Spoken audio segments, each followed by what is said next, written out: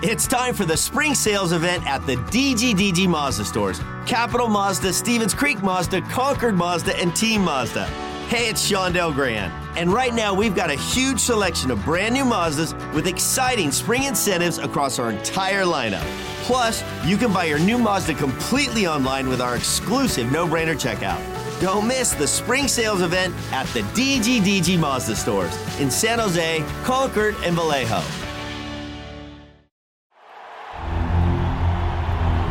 It's time for the Sharks Morning Skate with all the latest on San Jose Sharks hockey. Here are your hosts, Dan Rusanowski and Drew Remenda. Snow's being shaved up, sticks are hitting pucks, and the San Jose Sharks are facing off against the Carolina Hurricanes tonight at SAP Center at San Jose. Drew, the Sharks coming off a memorable night. And the thing that I want to bring up, besides Mackenzie Blackwood's amazing goaltending, which, of course, we can spend the entire show on, the spirit in the building, the spirit of the crowd reminded me of the old days. And I think it's because the Sharks fans understand that when you give them an effort, they're going to show their appreciation. And what we got in that game was effort by 23 guys, even the guys that weren't playing. Everybody was working. The coaching staff was dialed in. It was really entertaining in spite of the end. It certainly was a reminder of the old days. It was certainly as a reminder of the great loyalty and passion and knowledge that the fans of the San Jose Sharks have. It was, when that 5-on-3 in the third period, when they killed that, I was loud, that building, and I was down on the bench. I had a little bit of a smile. And you're right, I think the guys fed off of that. I think the guys felt the energy, and they fed off of that. I know they gave up 52 shots. They didn't generate a lot on their own. They only got one goal, which we'll talk about. But there wasn't one guy, and Randy Hahn, I was doing TV, Randy said it. He said, Drew, I can't think of a guy who didn't empty the tank tonight. And he was right. And, you and I talked about it yesterday.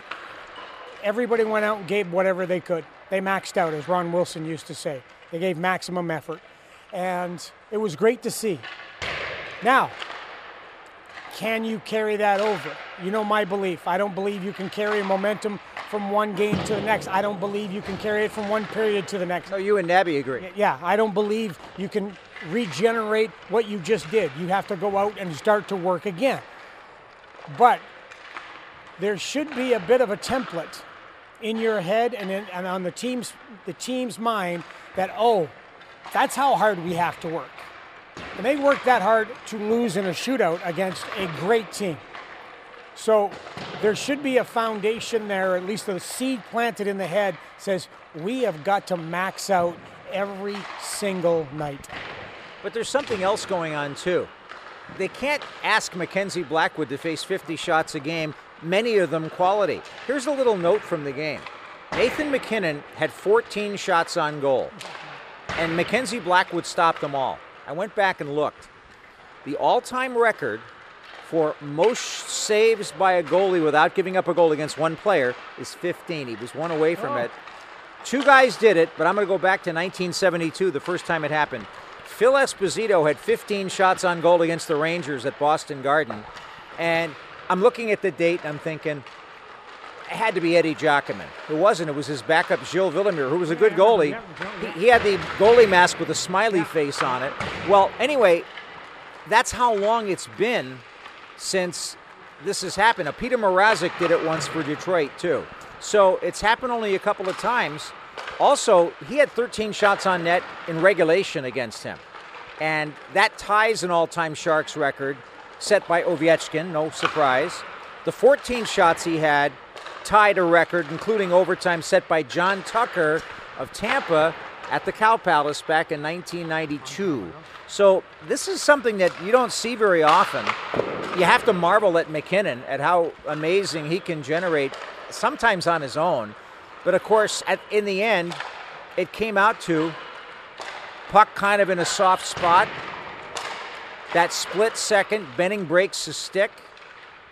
That split second, and Makar's got enough time to finish it off to tie the game.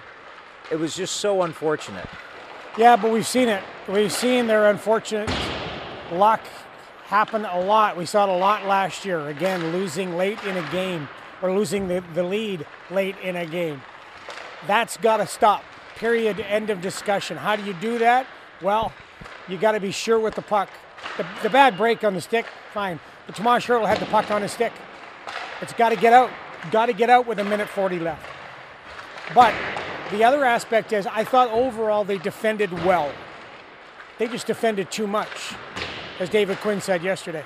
They just were defending too much. So how do you negate that? How do you change that? Well, you've got to develop some offensive zone time, right? You've got to establish some offensive zone territorial advantage. And we saw that yesterday in practice with David Quinn and his coaching staff. They worked a lot on offensive zone play. Now, they haven't worked on it much at all. In fact, hardly at all from training camp in. For good reason. Yeah, well, you've got 50 guys coming in. You're doing evaluation. You're doing the games. Trying to push defense. Exactly. So, which I get. And well, you should. So now you've got to start working on your offensive zone game. And they did that yesterday. One of the things that they worked on, 2 things yesterday they worked on, which they have to have tonight against the Carolina Hurricanes, is 3 things. Support on entry. Pace throughout the game. Pace everywhere, especially on the attack.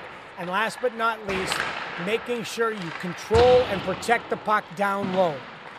Where it's not one guy, it's 5 guys. You've got to have a very active and very smart, attentive third man. If your third man is in position, all 5 guys can play in the offensive zone. And that's what they worked on yesterday. Those 3 things we will have to look for tonight against the Carolina Hurricanes. The Anaheim Ducks against Carolina used their speed, pushed Carolina back, and they sagged a little bit in their own zone. The Sharks have to try to force that same situation tonight. It wasn't as if they didn't try to do that against Colorado. It was just that they were facing a team that's a juggernaut. It's so good. Colorado, I'm not sure if anybody thinks the same way that I did, but I watched their couple preseason games and the game against the Kings and then the game against the Sharks, obviously. And they look like they're going, hey, remember us? Yeah, you can talk about Vegas all you want. Congratulations to them. But we were there before, and you forgot about us, and we're going to remind you. Because they were as you said, juggernaut. They're fast. They got 5 guys in every zone. They're physical. McKinnon is a monster.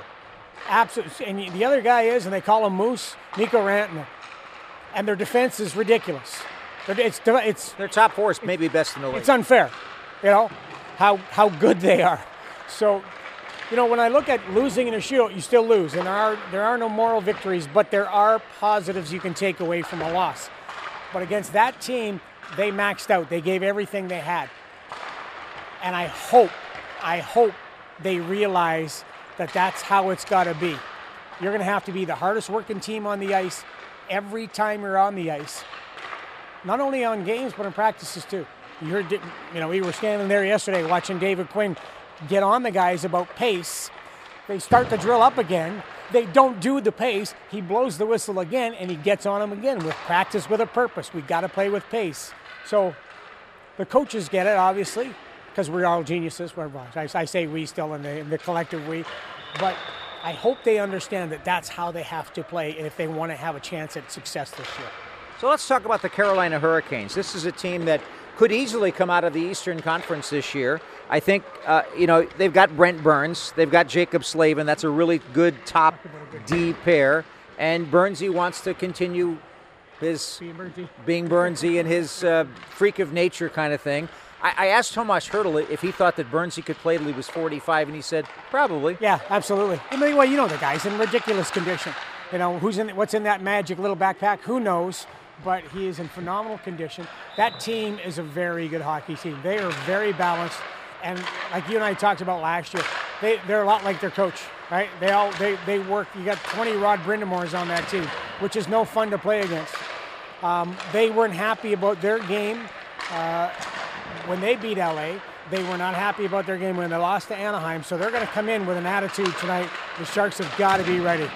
Well, the Sharks will have Mackenzie Blackwood in the nets, and that's a good step forward to being ready and being able to win. It's going to be interesting. We're on the air at 7 o'clock on the Sharks Audio Network with all of the exciting coverage. See you then. You've been listening to the Sharks Morning Skate. Make sure you're listening all season long to the latest Sharks news and information right here on the San Jose Sharks Audio Network.